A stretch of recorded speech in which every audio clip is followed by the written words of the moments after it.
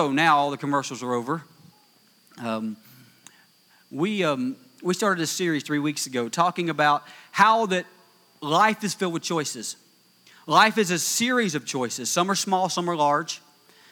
Some we may think aren't important, but in actuality, all decisions are important. Our choices, every choice that we make, shapes us, and it's who we eventually become. And last week we talked about giving up control. We talked about those people that wouldn't let their spouse drive. I was so impressed because when we left here, if you were here, I made a comment. I said, there's some people I have no idea whether you have a driver's license or not because your spouse won't let you drive. Their spouse let them drive from here to the restaurant. I about fell out in the parking lot. But just like so many times, the sermon had wore off by the time we ate because then they were back in the driver's seat when we left the restaurant. But we talked about being willing to give up control. Some things are just not ours to control. Some things we have to trust God. Some things we have to say, God, it's yours. I can't do anything about it. And so this week, we want to look at another choice that we have. Another choice that we have to make. Now, this is not really a good way to start a sermon, but can I tell you that you are going to experience a lot of pain in this life? It's depressing, isn't it? You're going to experience a lot of pain in this life. And a lot of it is outside of our ability to control. There is pain in this life that's outside of our ability to control. The Bible tells us in John chapter 16, verse 33, it says, I have told you all of this so that you may have peace in me. Here on earth you will have many trials and sorrows, but take heart because I have overcome the world. He's telling us here, there's going to be trouble. There's going to be trials. There's going to be things in this life that you cannot control. You may face a bad accident. Something happens. You can't control it. Your company may downsize. You may be out of job. Something you cannot control. Someone that you love may betray you. That person that you think they'll never leave me, they'll never forsake me, they'll always be there with me, they're my friend. They may betray you out of your control. A lot of things will happen in life that you absolutely cannot control. Pain in your life that you can't control. But there's also pain that you can control. Teenagers, you have the ability to right now make a choice. You can suffer the pain of obeying your parents, or you can suffer the pain of the consequences. Amen. And all the parents said amen. I'll get to them in a minute, okay? You can suffer the pain of living within your means today, or the pain of having to fight debt tomorrow. You have a choice to make. You have a decision to make. The question I want to ask you this morning is the choice of the pain of discipline or the pain of regret. The pain of being disciplined or the pain of and the sorrow of regret. What is discipline? What is discipline? I heard one person explain it this way. Discipline is this: choosing between what you want now and what you want most. Choosing between what you want now and what you want most. How many people know that it's hard to choose what you want most over what you want now? When you're looking at something, you're faced with a situation, you're just looking at the now. And it encourages me that Paul wrote 2/3 of the New Testament. He had problems as well. Should make you feel good. Paul experienced and had a problem with not choosing what he wanted now. He put it this way in Romans chapter 7, verses 15 through 25. I don't really understand myself. For what I want to do, what is right, but I don't do it. Instead, I do what I hate. But if I know that what I am doing is wrong, this shows that I agree that the law is good. So I am not the one doing wrong. It is the sin living in me that does it. And I know that nothing good lives in me. That is, in my sinful nature. I want to do what is right, but I can't. I want to do what is good, but I don't. I don't want to do what is wrong, but I do it anyway. But if I do what I don't want to do, I am not really the one doing wrong. It is the sin living in me that does it. I have discovered this principle of life, that when I want to do what is right, I inevitably do what is wrong. I love God's law with all my heart, but there is another power within me that is at war with my mind. This power makes me a slave to sin that is still within me. Oh, what a miserable person I am. Who will free me from this life that is dominated by sin and death? Anybody ever felt that way? Can you relate to what Paul is saying here? He's saying what I want to do, I don't. What I don't want to do, I do. And he says, I'm miserable. I'm a miserable person. He looks at himself and says, but verse 25, he says, who will free me from this sin?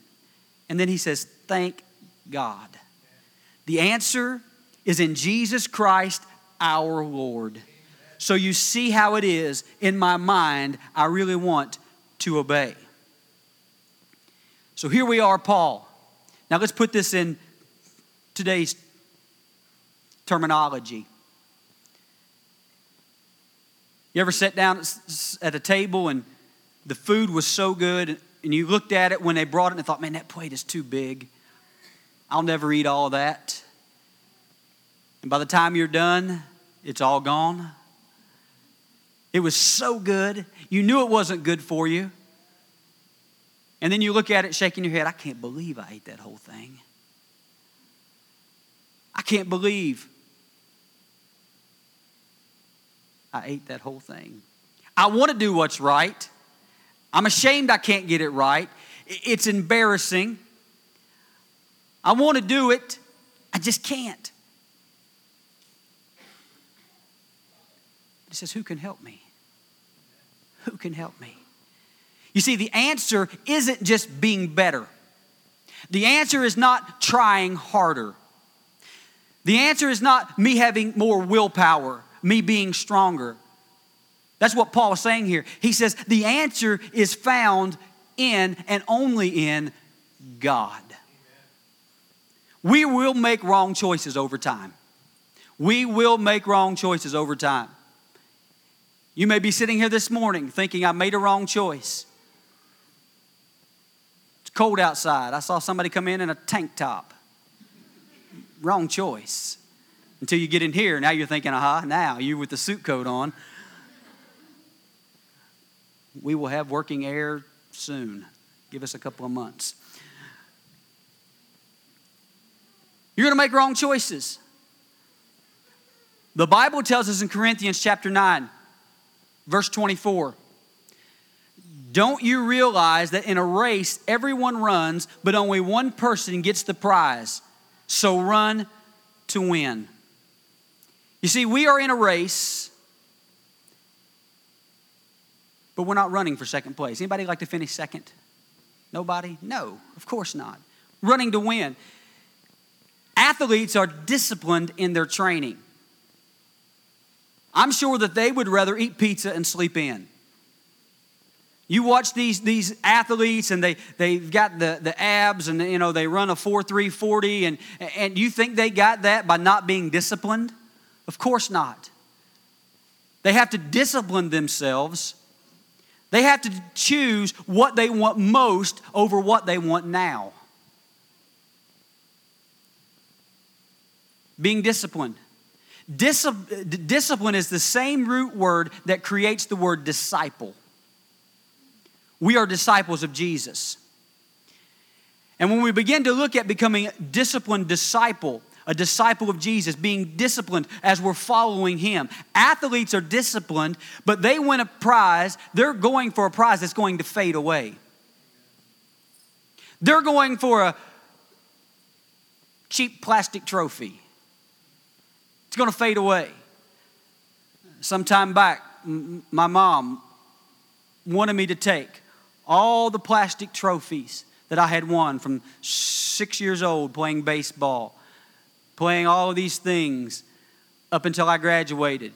You know, I told her, I said, throw them away. I don't want those things. I ain't got no room for them. They might be in my attic now. I don't know. Are they? Nope. We don't know where they are. They're in the landfill. And that's exactly my point. I worked so hard. It was so important. Trained hours upon hours. Play Little League baseball. But it faded away. But as followers of Jesus, being disciplined is much more important. Because we're not trying to win a cheap plastic trophy. We're not trying to win a blue ribbon that says first place. We are trying to obtain an eternal prize. The author of Hebrews uses the same imagery in Hebrews chapter 12.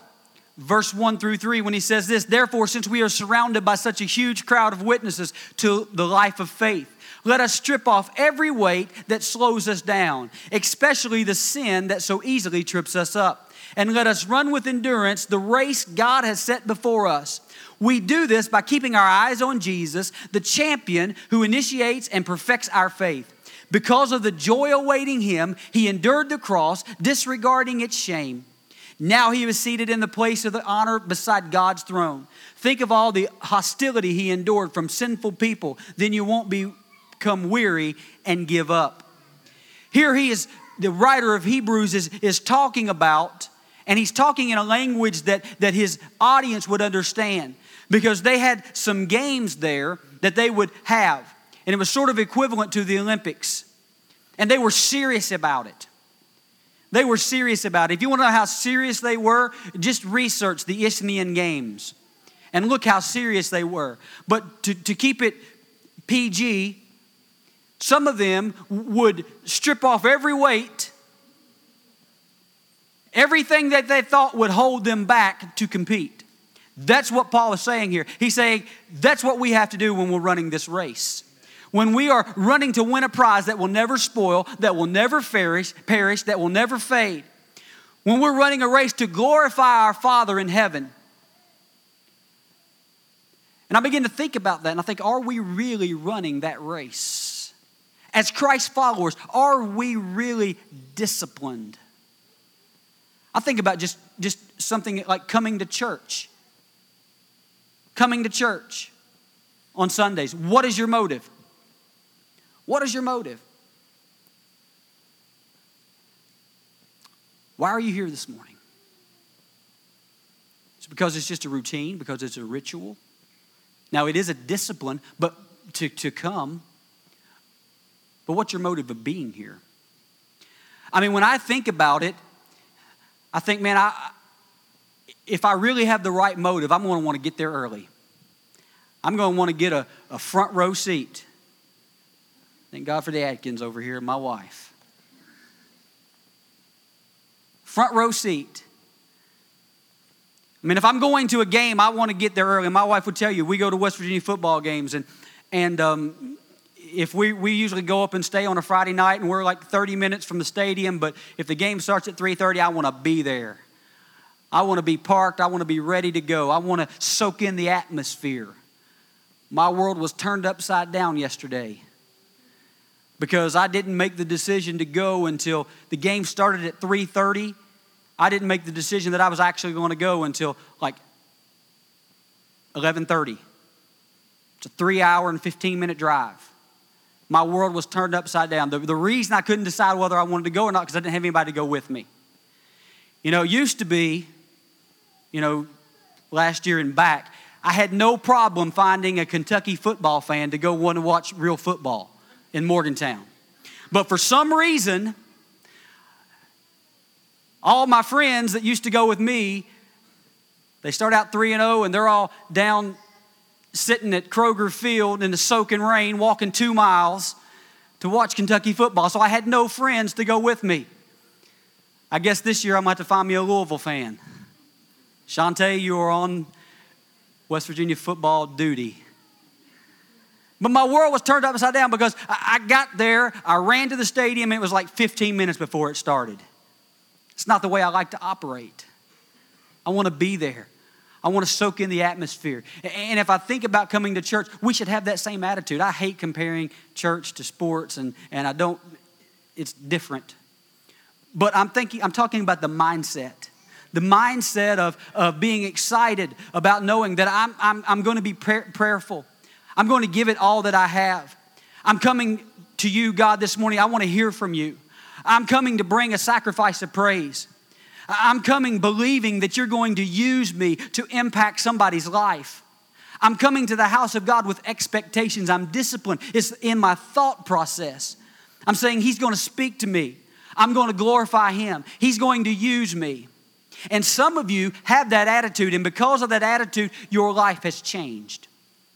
Because when you begin to get that in your spirit, and when you become disciplined enough to say, I'm coming to the house of God, I'm going to give Him everything that I have, and I'm disciplining my life, this is just the way I'm going to live. Your life has changed because of it. This right now is a divine moment in your week. It's a divine moment in your week. But then that brings us to the question. The first question this morning that I want to ask is, what do you want most? Now, I'm not talking about something worldly or something stupid. You know, we all want to win the lottery, right? We all want all this to be done, you know, money to fall out of the sky, or, you know, for that perfect guy or girl to walk in the room and, you know, them. I'm not talking about that. I'm talking about something godly. What do you want the most? What do you want the most? Maybe you say, it's time for me to start taking Christ seriously. It's time that I come to the realization and recognize that I need Him in my life. I want to get close to Him. I'm tired of just going through the motions. I want the real thing. I want that flame burning in me. That's what I want most. Some of you may say, I want to get in better shape. I want to quit smoking. I want to lose 20 pounds. I want to pay off my credit cards. I want to pay off my student debt. Amen and amen and amen. I want a better marriage. All these important things. I want a better marriage. I'm no longer going to put up with having a bad marriage or even an average marriage. We want intimacy. Some of you are thinking, when I say, what do you want most, you're thinking, I can't just name one thing. You begin looking at it and say, man, everything that you said, I'm yes, yes, and yes, and the list stretches from here to the wall. Don't do that to yourself. You'll drive yourself crazy. What do you want the most? What is it in your life? Just start with that. Start with that. One area. Find victory in one area. Pick an area and start there. What do you want the most? And then my second question to you, in order to get that, what do I need to choose now? What do I need to choose now? If I'm looking at what I want most, what steps, what do I have to do? What do I have to choose in order to get what I want the most, not what I want now? If you want to be close to God, what should you choose? Church, being here, life groups, reading the Bible, getting involved, prayer, worship. That's what you need to choose. You want to lose 20 pounds? Maybe you join a gym. Get a personal trainer. Lay off the pizza, the Twinkies. Man, that's hard, isn't it? What I want now. You start to apply it. You want a great marriage? What do I need to choose now? You need to start taking steps. You need to begin to pray together. Seek spiritual intimacy. Having a date night. Having a couple hours a week with no kids.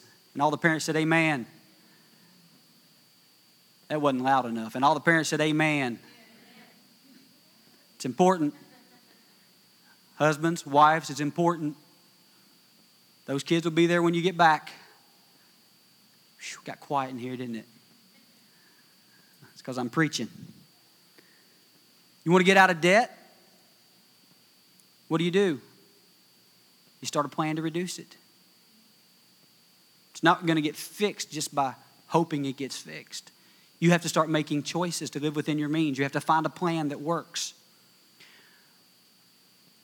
But the issue is, all of those things I just mentioned, they all take discipline. They all take discipline. They're not easy. If it was easy, everybody would do it, right? If it was easy, we'd all have six packs.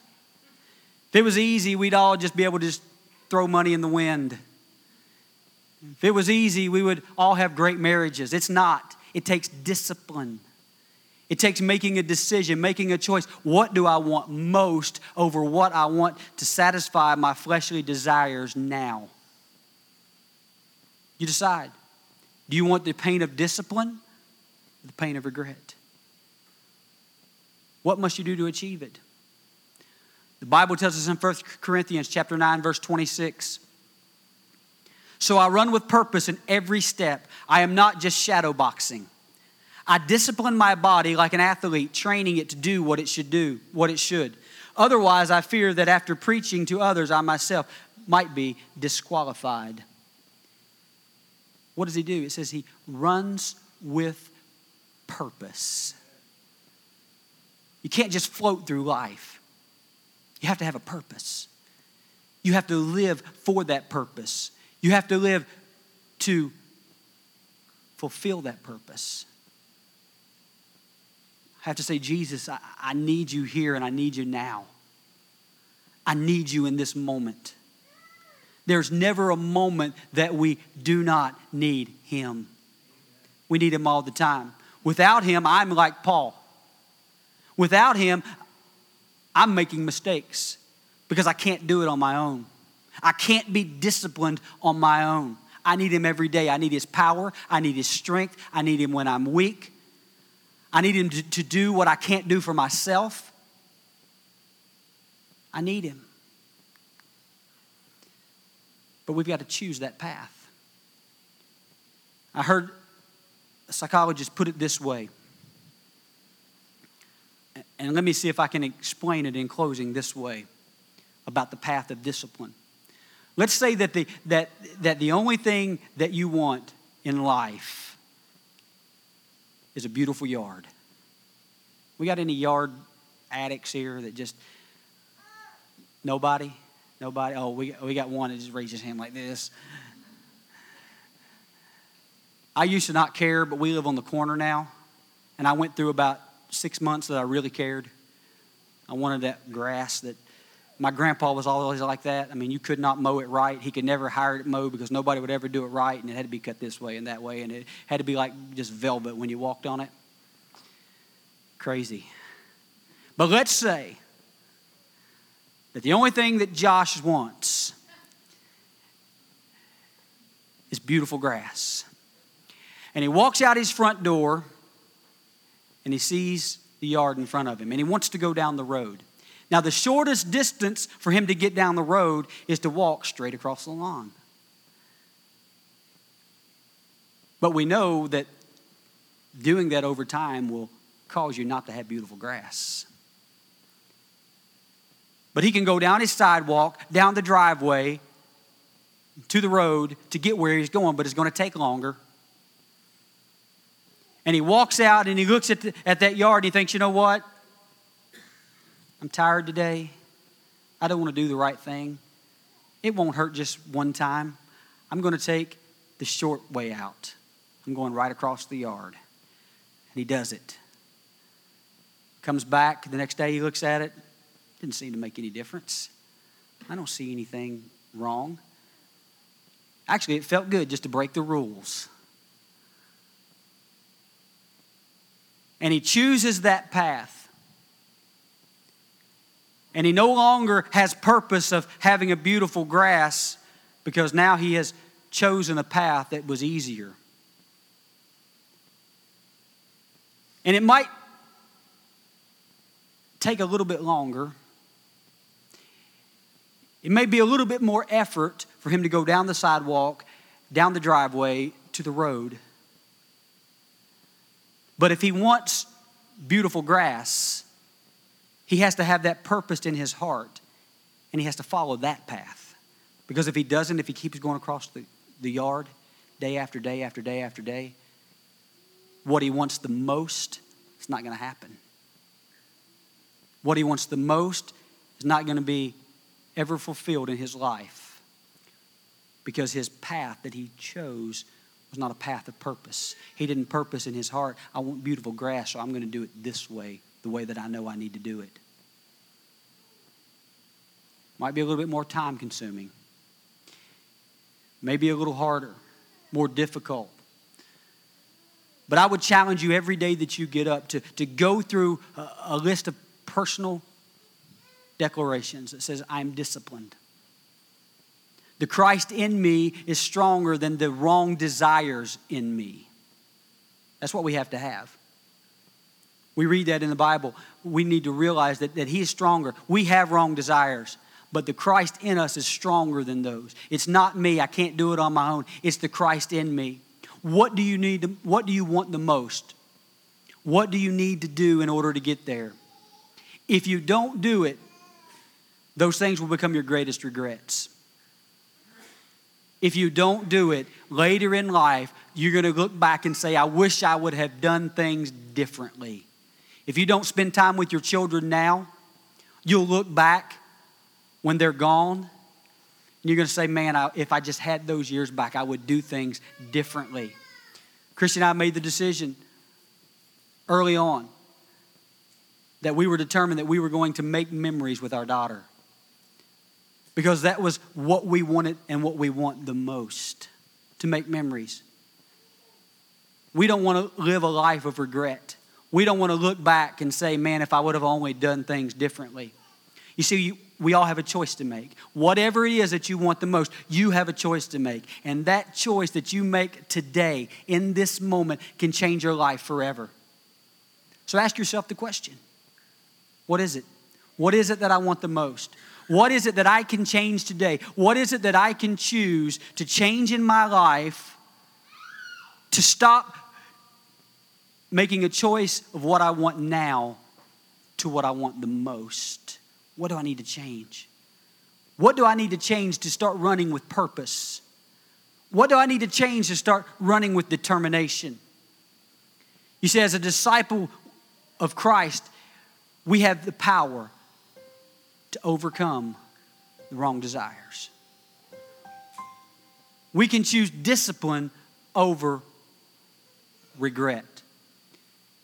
The Bible tells us that we are all sinful by nature. We're all sinful. We're sinful people. I mean, think about it. You don't have to teach your kids to be selfish, do you? You don't have to teach them to be self-centered.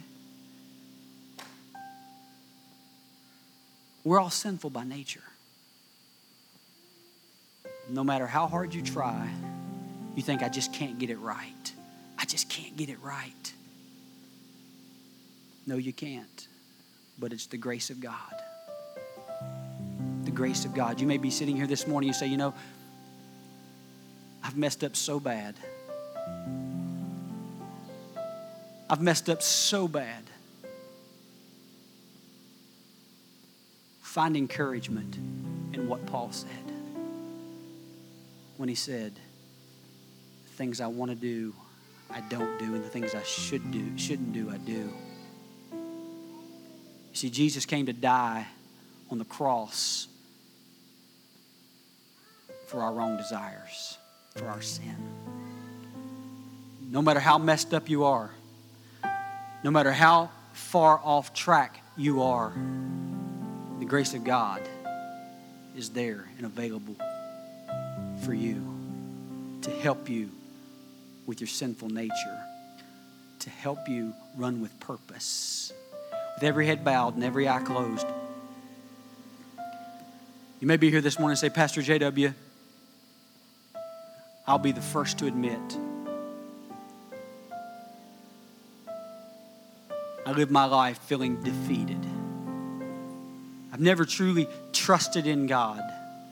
I've never truly made a decision to give Him my all, to give Him everything, all my shortcomings, all my wrongdoings. I've never made that decision. I couldn't leave here without giving the opportunity just to slip up your hand and say, that's me. I've never made that decision to follow after Christ. Would there be one?